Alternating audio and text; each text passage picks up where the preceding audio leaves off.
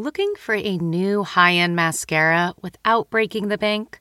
The new L'Oreal Paris Panorama Mascara gives you a high-end lash look in a premium gold luxe packaging. It's all about panoramic volume and fully fanned-out lashes.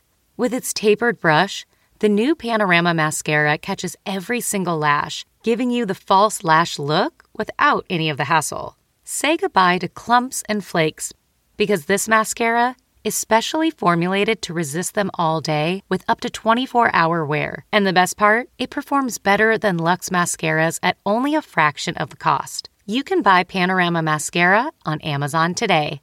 50 high school senior girls descend on Mobile, Alabama every summer to compete for a massive cash prize. It's one of America's most lucrative scholarship competitions for teen girls. From Pineapple Street Studios and Wondery, this is The Competition. Follow The Competition on the Wondery app or wherever you get your podcasts. Today is the day. It is the premiere of Fanatics Podcast. We got so many episodes. These people love so many things. You guys, I'm not joking. This is like one of my favorite shows I've ever worked on. You guys are going to love it. And here we go. Whoa. Fanatics. Everyone's got their thing. Fanatics.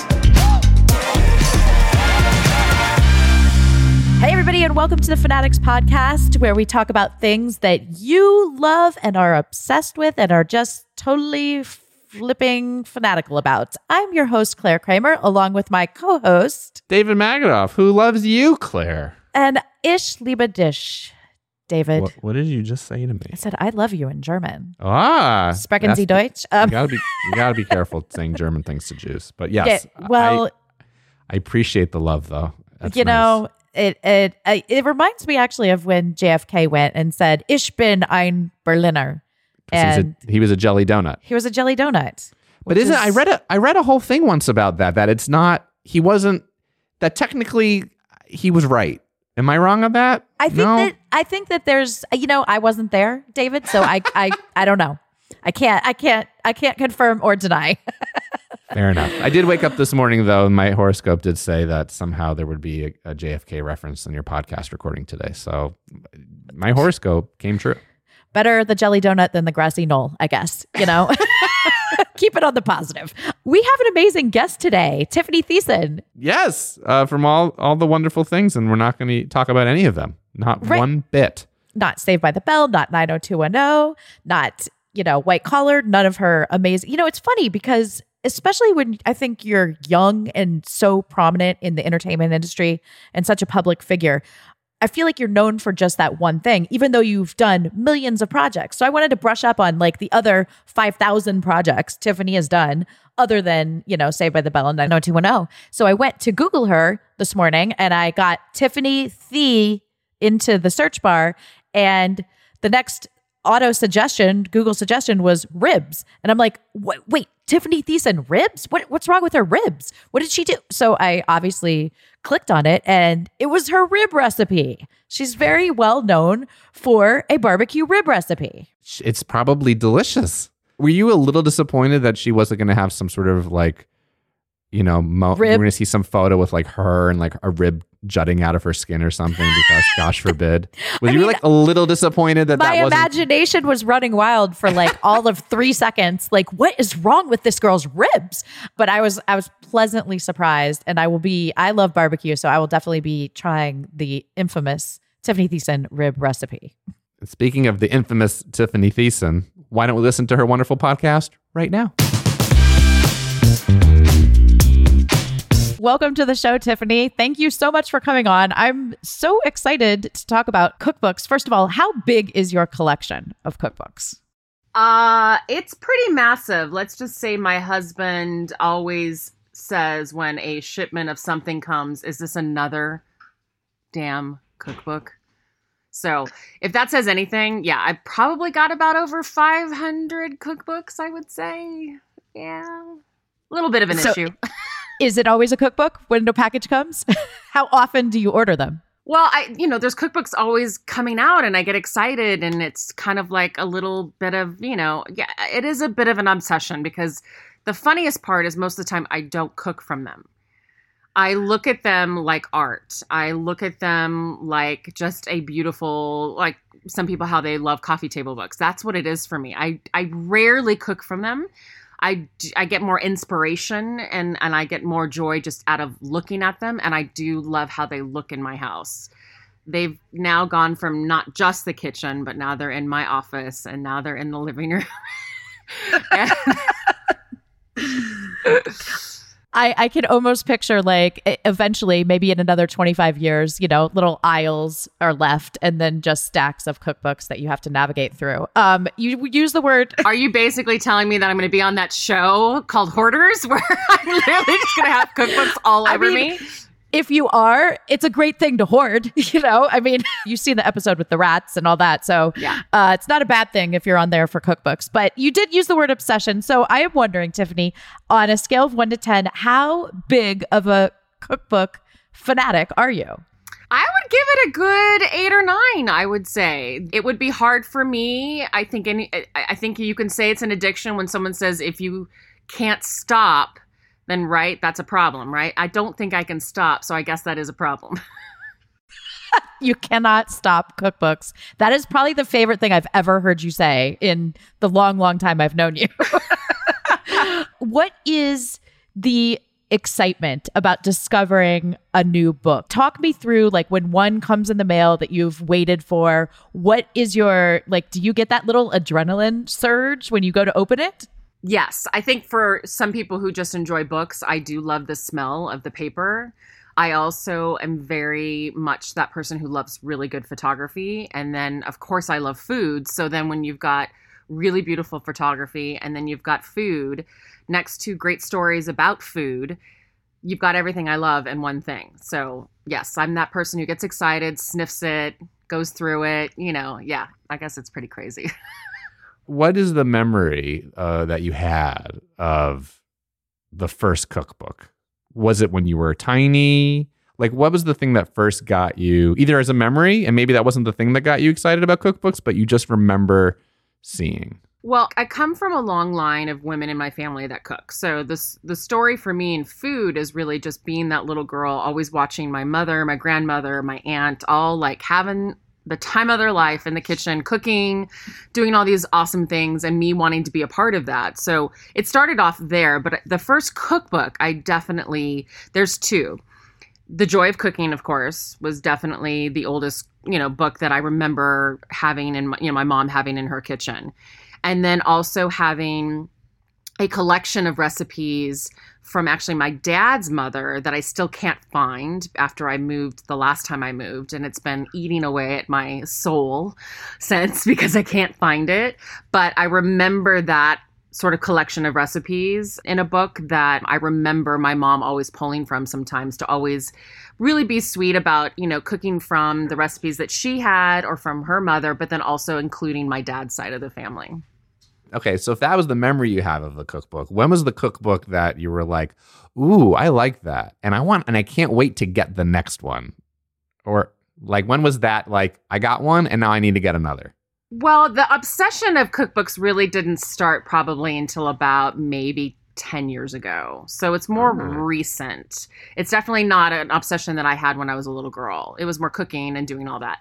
The obsession of the cookbook really started I'd say about 8 or 10 years ago. I remember being in New York City, actually, and I lived there for many years. I did a show called White Collar for a while. So I was living there and learning like how to cook again in a small apartment was like a whole nother kind of ball game for me. Like not having a dishwasher, which was like, why do people not have dishwashers in New York City? This is crazy. I still have my place in New York, and there is, to this day, no garbage disposal. And the dishwasher is like literally the size of my computer. Yeah. It's like put in 2 plates and it's done. Yeah. Yeah. So it was a whole different ball game of living and cooking and doing all that in New York City. But then I remember always going to Chelsea Market and falling in love in Chelsea Market. And, it was like this whole big thing. And then I remember going into one of the stores there and seeing all these gorgeous cookbooks. And I'm like, oh my gosh, these are so beautiful. And, I had quite a few at home, but it wasn't like an obsession yet. And then it became like, oh gosh, I need that book. I need that book. I'm going to be living here for the next few years. Where am I going to put them? And then I just started shipping them home. like looking at them and then having them shipped home. And then that's kind of where it started. So are there prerequisites that a cookbook must have before it enters your collection? Or are you just as excited about some obscure, rare, vintage find as you are about, Barefoot Contessa? Mm-hmm. Yes. I mean, it's definitely, I'm less likely to buy a book that doesn't have photography in it because it really is a big thing for me, the visual aspect. But I will if I know it has old, cool recipes, or if it has good stories that are connected to the recipes. So it really depends, I just started getting into like looking at more vintage cookbooks. So that's been and I have a couple chef friends that are real into vintage cookbooks. So you can say that new sort of obsession is because of them. So you might start finding me, online and going to vintage bookstores just looking for old cookbooks. That will be me. That'll be my next thing. Well, I think that vintage cookbooks are fascinating. I mean, I remember growing up, I grew up in Ohio, and our church put out a cookbook, when I was very little, and my mom got me a copy. And now, like, going through that cookbook today, it's like Jell-O and like manwich meat and just things that have become almost obsolete in current cooking culture, you know what I mean? So that it's like a little piece of history. I remember those, and it's funny going back to the cabin where I am right now. I'm in my family's cabin up in the mountains in the Sequoias. We've been cleaning out this little kitchen that's up here, and I found all these old cookbooks, and I got so excited. And literally like the ones you were talking about, the ones that are just paper and they're bounded with a little plastic ring. Super, super excited. So I'm actually going to be looking through those tonight. So everybody's going to know what I'm going to be doing tonight. I'm going to have a glass of wine. And I'm going to be going through the old vintage cookbooks that are up here. I love it. Okay, so there's different, not just different, people who write cookbooks, but there's different styles. Like some are just one, topic, like smoothies, or some are very diverse. And what is your like go-to section if you get a cookbook that has different, like meats and poultry and desserts? And what do you really enjoy looking at first? Do you have anything, or do you just start from the beginning? I pretty much start from the beginning, but that's a very type A personality trait of mine. I'm like a girl that goes in order, and I'm a rule follower and all that kind of stuff. If you were to talk to my husband, he's the complete opposite.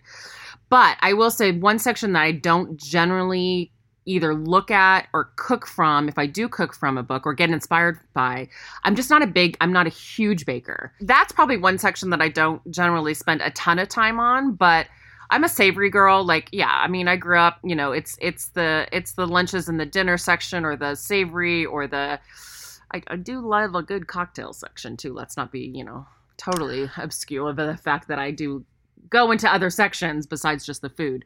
But I love the stories that come along with the recipes. Like that, when I was making my book, that was a big thing for me. One, I wanted a photograph of every single recipe in my book. That was super important to me because I think nowadays people are so visual.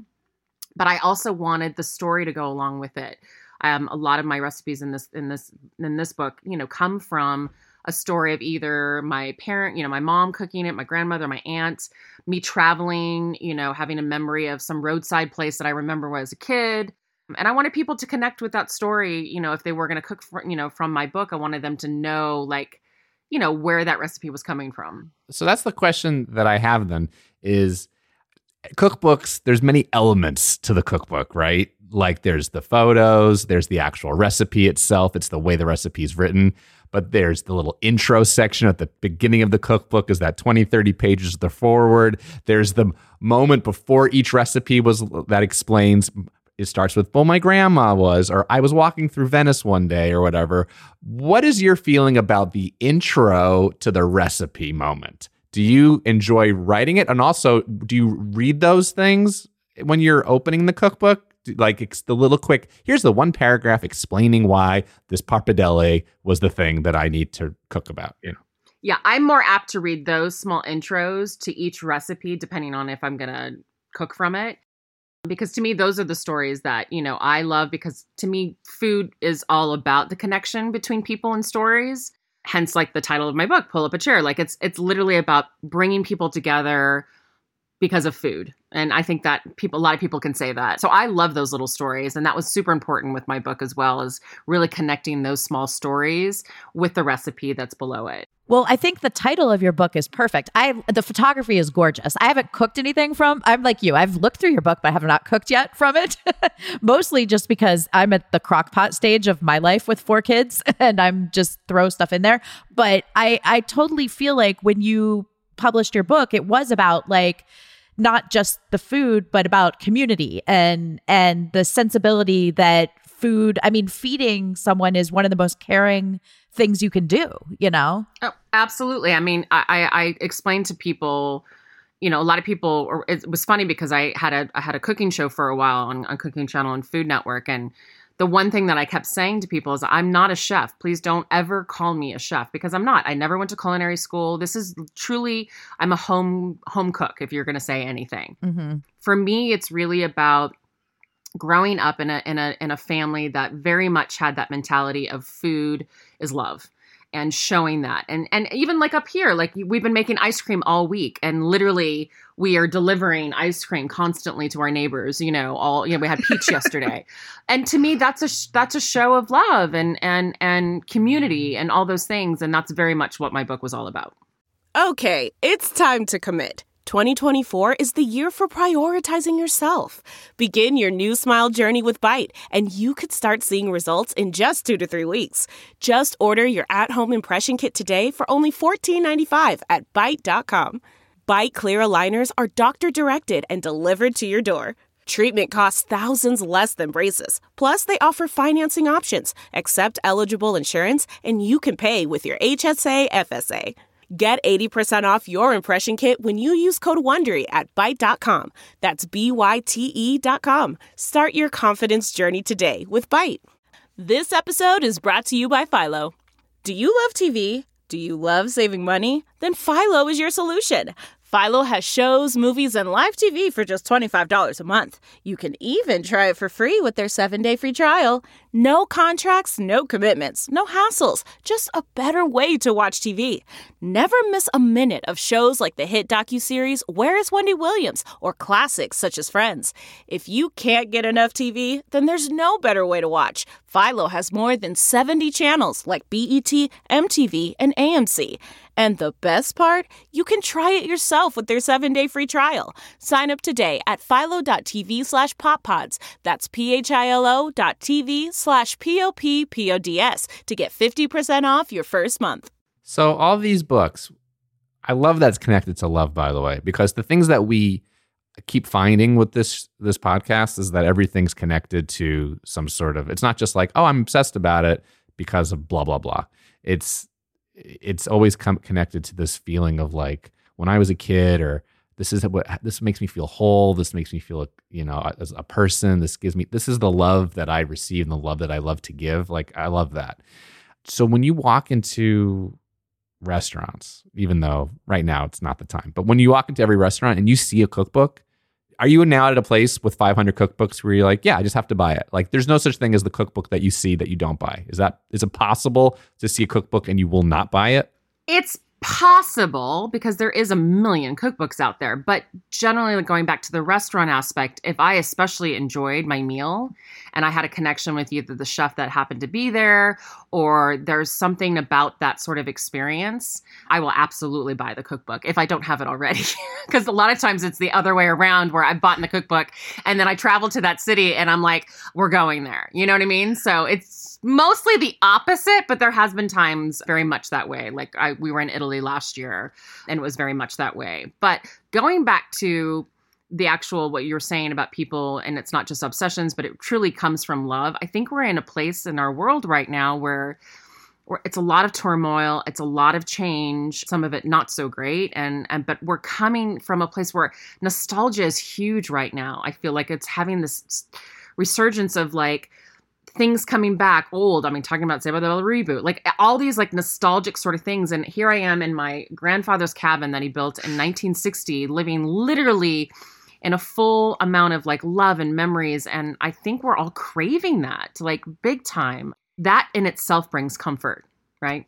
Absolutely. And, you know, for me, when I have a collection or something that that makes me happy, like cookbooks make you happy, I don't ever want to let them go, no matter how many I get. So would you ever, like, is there a point where you would ever be like, well, I'm going to have to bear down my collection? Or is it just a matter of like, nope, it's gonna each book brings you joy. You remember the moment, you remember why you have it, and you really would never let it go. It's funny. We did a big clean out about 2 years ago, I remember, and I did clean out some of my old cookbooks, some that I didn't feel a connection. I may have either been given them, because I also get, people give me cookbooks too, which is lovely, and most of them I keep. But there's been some where I'm like, I've never really looked at it. I don't feel a connection to it. So I have no problem if I don't have truly like a connection to something, or if it's really just so old and it's falling apart. I mean, I'm not talking about cookbooks. I'm just talking about stuff in general. I've been doing a lot of that up here in the cabin. I don't have a problem getting rid of stuff, but most of my cookbooks, especially in the last probably 5 years, I love and I cherish, and I love looking at them. I love even not looking at them and knowing that they're just on that shelf. That's the weirdest thing I know, but I know it's there. And I know I have a memory about it, or going back to like saying I went to that restaurant or I went to that city, in France or whatever. And it's a book about all that type of food or something like that. There's a connection there. Why don't you ever try to cook from them? It's not that I don't. I don't know. I get inspired. So it's very rare that I'll follow a recipe from a book to a T, right? So I might look through a book and I get inspired. I have. It's not that I don't, and I do. There's a couple books that I keep out in my kitchen that are always open. Well, why won't you follow it to a T? Is that just something in general, like you like to just put your own little stamp on it? Or because if you follow it once to a T, my gut feeling is fair enough, but then you do try it again. It's funny that from the very beginning, you look at the recipe and go, nah, I'm going to change lemon for lime. I'm going to do 2 pinches instead of 1. Why do you, from the get-go, kind of do your own little spritz on it? Because I think truly, I don't think again, it's not all the time. I'm saying in general, there's usually something in the recipe that I'm like, I'd rather have that. Or I don't love, like, I cannot stand celery, And so like, if there's a recipe that has something in it, I'll change it to fennel, you know what I mean? Or something else. So it doesn't mean that I'm not following it to a certain degree, but most of the time I'll put something of my own into it. You're confident. You're bold. You want to make your own. You feel good in the kitchen. So you're like, I can change this because I've done it before, and I'll do it again. Yeah. Again, I think it's inspiration. It's like looking at like interior design magazines, or right. You get inspired by what you see on wallpaper or a certain color, and you're like, oh, that actually would look really good in our house, but I'm going to change it up a little. It's not going to be exact, right? It's sort of the same thing, I guess. That's a really good comparison, actually. And as far as adapting recipes, I think that also comes with age, where you realize like what your kids will and won't eat. So you're like, well, nope, absolutely, I'm not going to put a red pepper in there because that will be picked out by everyone, or only in my section does that go. Like sometimes I'm even like cooking 2 dishes of the same thing, one with variants for me and one with variants for the kids. That's it. That's so my house. I can't even tell you. Yes, exactly. But most bizarre cookbook you have? Craziest one that someone would be like, what is this? The most bizarre cookbook. That's a hard question. I have so many. Or one that pops in your head that you're like, that's a weird one. I don't know if they're not weird to me though. Like, I mean, literally going back to what I just found the last couple days, like there's some pretty interesting cookbooks that I found, in this cabin. I found actually an old Sunset one. Do you remember Sunset Magazine? They used to bring out those real old cookbooks. Yes. We get it. I love that. I love that magazine. I know. I found two of those. I found one of those spiral ones that I think is from a church, it looks like, or family. But bizarre. How about one that made you super happy? Was there a book that like someone gave you or you saw that like when you look at all of your books, that one just puts a smile on your face more than the others? Definitely Barefoot Contessa. Definitely anything from Jamie. I love Jamie Oliver as well. I mean, those to me make me feel comfortable, and they're classic. They're like classic books. They're both like assembling. They're big on like, instead of like cooking per se, it's about assembling ingredients. And I like that philosophy. Yeah. I think it makes recipes more approachable. I agree. And then for more like beauty and then like just for me to salivate over the pictures and the recipes, Donna Hay for sure. Like I truly have she's probably my most favorite of all, I have every single book of hers. And we've actually I've never met her, but she knows I'm a total crazy fan. And we've become friendly over Instagram, which that's such a thing now, right? Like you become friends over Instagram. It's the funniest thing. So if I can't get one of her books here in the United States, I literally DM her and she will send it to me because it always comes out in Australia first, which is where she's from. So she actually has a new book. And I already DM'd her last week and she's sending it to me. And I'm so excited about it. Do you see the salivation? Do you see the tears coming from my eyes? I do. I'm excited so too. excited because she actually has a special section of just her books in my house. Do you have the most books from her as a chef, or? I would say her and Jamie Oliver and Barefoot Contessa. Those are the three people that I have the most from. Does she have the most beautiful photography, or is it something about her Australian cooking, or? Yeah, her photography, her food styling, and just her recipes itself, all of it. She has the combo. Like she really, I don't know. I just love everything about her. I've loved her for years, like truly probably for about 15, 20. I mean, I think she's amazing. Do you cook every night? I do. I know that's a personal question, but. And can we come over? I won't tell anyone your answer, but is it, like prominently your cooking that feeds your family? I would say out of 7 days of the week, I probably at least cook 5 to 6. Yes. 1, because I enjoy it. 2, because it almost sometimes is easier. I know that's weird, but it's a creature of habit. It's like, this is what I do, like here in the cabin, there's no restaurants up here. So we're cooking every meal. And I feel like nowadays being at home and your kids are at home, I've never cooked so much. I mean, the amount of snacks that I'm actually preparing is crazy compared to just the 3 meals. Let's talk about the amount of snacks I prepare, right? But it's funny, like I've also done this thing where at least once a week it's usually by the end of the week, I'm pretty overcooking. I literally put a huge baking sheet out, and I throw a bunch of snacks and fruit and vegetables and like deli meat and like leftovers, and I throw it all together on a baking sheet, and they literally think it's the coolest thing ever because they just pick from it. I do that too. It's so awesome. I've been doing that for years, and I've been literally doing it almost once a week now, where I'm like, Mama's not turning on the oven tonight. I'm over it. I'm gonna literally open up some bags, and I'm gonna open up some deli meat, and I'm gonna Ziploc this open, and like this is what it is, It's very European, I think, to feed because in Europe, I feel like the primary meal is lunch and not dinner so much. So I have definitely done that before, where my kids, it used to be, they'd be like, this is it. And now they're like, yay, Yeah, my kids are super excited about it. Yeah. Delve into the shadows of the mind with Sleeping Dogs, a gripping murder mystery starring Academy Award winner Russell Crowe. Now available on digital. Crowe portrays an ex-homicide detective unraveling a brutal murder he can't recall. Uncovering secrets from his past, he learns a chilling truth. It's best to let sleeping dogs lie. Visit sleepingdogsmovie.com/Wondery to watch Sleeping Dogs, now on digital. That's sleepingdogsmovie.com/Wondery. CarMax is putting peace of mind back in car shopping by putting you in the driver's seat to find a ride that's right for you. Because at CarMax, we believe you shouldn't just settle for a car. You should love your car. That's why every car we sell is CarMax certified quality, so you can be sure with upfront pricing that's the same for every customer. So don't settle. Find love at first drive and start shopping now at CarMax.com. CarMax, the way car buying should be. Okay, picture this. It's Friday afternoon when a thought hits you. I can spend another weekend doing the same old whatever, or I can hop into my all-new Hyundai Santa Fe and hit the road. With available H-Track all-wheel drive and 3-row seating, my whole family can head deep into the wild. Conquer the weekend in the all-new Hyundai Santa Fe. Visit HyundaiUSA.com or call 562-314-4603 for more details. Hyundai, there's joy in every journey. Ethnic cookbook.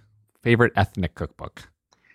I think the one that I probably would actually use the most is Mexican, probably. Most of my Mexican cookbooks. One, because my husband's from Texas, and, and then me being from California, and my kids, love Mexican food. So I would say that would be the most used, probably, those types of books. The one that I cherish probably the most, that's another one that's so hard. But cuisine-wise is probably the one that I admire and love the most, is probably any sort of French cookbook, Like Chef Ludo is a really good friend of mine, and talk about, taking out, food from his restaurant. I mean, it's funny because I miss going to restaurants too. Like, as much as I love to cook, I miss that whole sort of same philosophy, sitting down at a restaurant, connecting over food. I miss that so much, I really do. I know. I miss the interaction too with the chef and the staff, and it's just a whole experience that we're not having right now. Yeah, and talk about people watching. I mean, I don't know if that's a thing for you, but God, I love to people watch, especially at a restaurant, and especially when people are stuffing their faces, because most of the time they don't think that other people are looking at them, but I'm looking at you. I just want you to know. I'm not like, I think it's fun. I think it's fun to watch people really like enjoy food, or sometimes, watching a couple like on a date and they're like, ooh, I wonder if it's their first. Like, my husband and I do that all the time. We create these stories of people in restaurants. I miss that so much. I really do. I just hope that once we go back to restaurants, that after this podcast, people are going to be being like, is Tiffany Thiessen watching me while I'm eating this patty melt? Maybe. All right, Tiffany, does font matter in a cookbook? 500 cookbooks. When you see like a font, is there a certain like font where you're like, I'm no way am I touching that cookbook? Because I hate fonts. There's certain things that will make me go away from a cookbook or any book. Or if I even start reading a normal just narrative book, I'll be like, I have to now deal with this font for the next 400 pages. Really, I have that. And then there'll be times where I literally will open up the first page and be like, ooh, I get to read this font for the next 300 pages. Good job, author. How do you feel? I do. Look, my husband's an artist, and he, does children's books now. He's actually doing his graphic novel right now that's due for, I think, in November. He's been working really hard at it. And, fonts are huge, especially in the illustration world. I'm also, his sister is a graphic designer. So it's funny. If there's a font that I don't love, I won't be horrible and be like, I'm not going to buy this book because of the font. Okay, so it's not the most important to me. But there is a font that I'm not in love, and that's of course Comic Sans. Like, I feel like if I see it anymore, I'm like gonna die, right? Because I feel like for a while there, everybody was using it. Mm-hmm. So I'm not gonna say that I don't have books that probably have it if I have to go back and really look, but I feel like we don't need to be using that font anymore. Would you agree? Oh, yeah. We can cancel Comic Sans. Let's cancel that. Yeah, it's done. It's done. It's and you out of here. got the opportunity, Tiffany, this is rare, because usually when people talk about the thing that they love, that they're fanatical about, they don't do it. They just enjoy it. You got to make a cookbook. So it's sort of how I felt with our Airbnb. We got to make an Airbnb, my wife and I, and we looked at everything that we saw in Airbnbs that we hated and loved, and we did our own thing. So what are you like most proud of your cookbook that you were like, I read all these cookbooks and I got to do this for my own cookbook and I'm proud of it?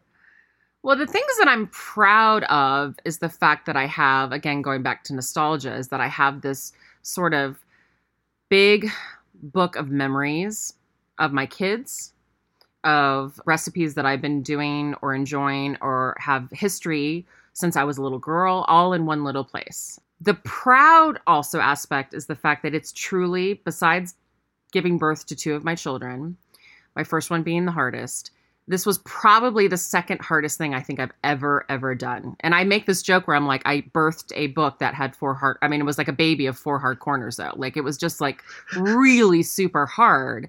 It took me almost 3 years from like the real start of it to then getting the proposal, then getting it sold, to then, photographing it, finish writing it, getting it put to the, publisher. And then it's like 9 months, for it to print, like it's a big ordeal.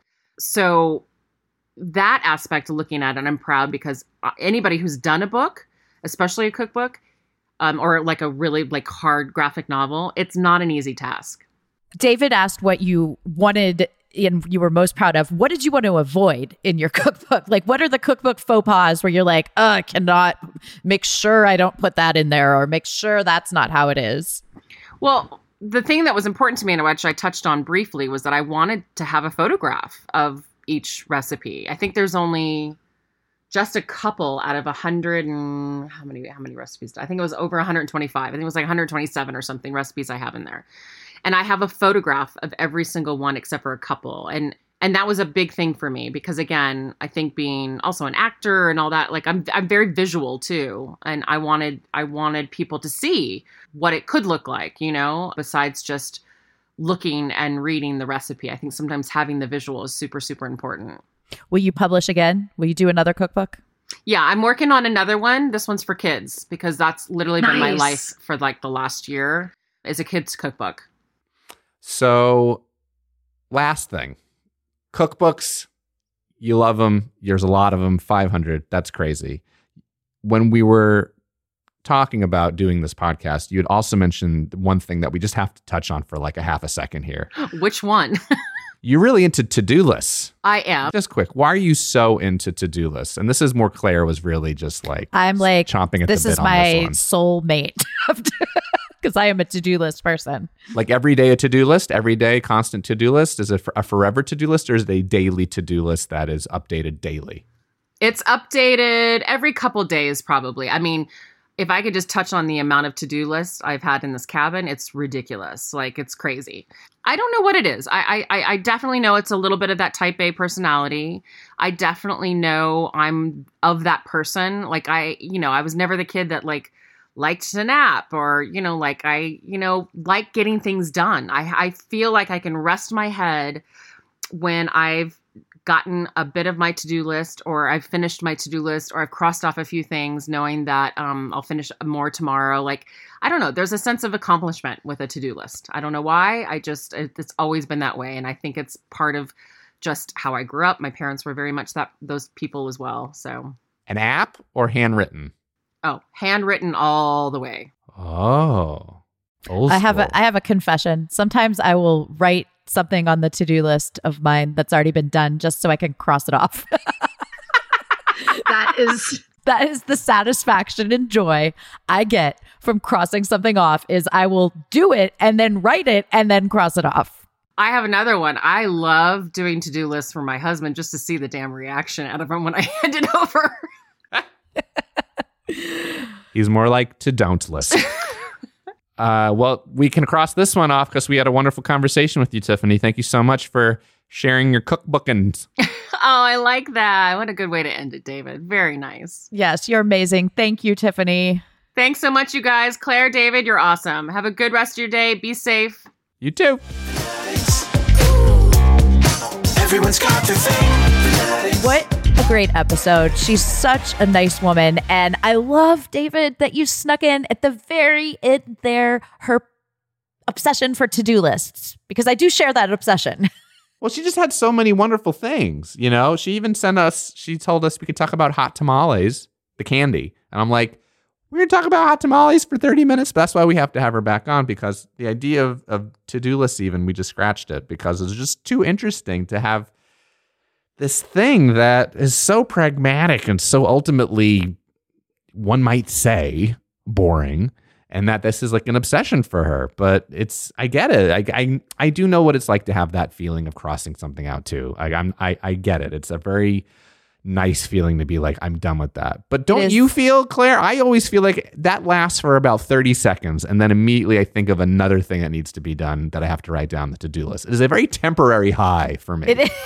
It's a quick high. You're constantly chasing that dragon, crossing things off. But it is definitely an obsession of mine. So we'll have to have her on. But I mean, I loved the cookbook aspect of it's not about the recipe. It's not about the book itself, although she does smell the books, which I found interesting. It's not about the, collection. It's about the community and nourishment of those around her that brings her the joy and sort of feeds this obsession of cookbooks. Yeah, I think we found like in this podcast, it does boil down to just, it always comes back to like community and love and like that sense of, belonging and providing in a way. Yeah, and acceptance and like a wholeheartedness even. It's this feeling of I do this thing, I long for this thing, I love this thing because it helps complete me, in some level. And Claire, you complete me a little bit. You complete me. And all of you complete us because we would just be talking to nobody if you guys didn't listen. So thank you for listening to the Fanatics podcast. You guys, thanks so much for tuning in. Next week is another great episode. We have Ray Fisher on, who of course plays Cyborg in Justice League and also the Zack Snyder cut of Justice League that was just released, and all in the DC Extended Universe and also True Detective. He's awesome. And he comes on and he talks about his love of strategic tabletop board games, a topic that I am very passionate about as well. Thank you for listening to Fanatics, a Roddenberry podcast. For more episodes and info, head over to wearefanatics.com or tweet your Fanatics thoughts and stories at wearefanatics. Yes, that's We Are, FANADDICTS. Our show is hosted by Claire Kramer and me, David Magadoff. Produced by me, Claire Kramer, and Colin Baker. Executive producers Trevor Roth and Rod Roddenberry. Our sound engineer and editor is Elizabeth Joy Wyndham, and you can thank Stephen Mudd for our theme song. Catch us next Thursday for another Fanatics episode. Wait, that's a lot. There's so many things to like about cookbooks. Like all those personal stories, instructions, measurements, ingredients, and beautiful photos.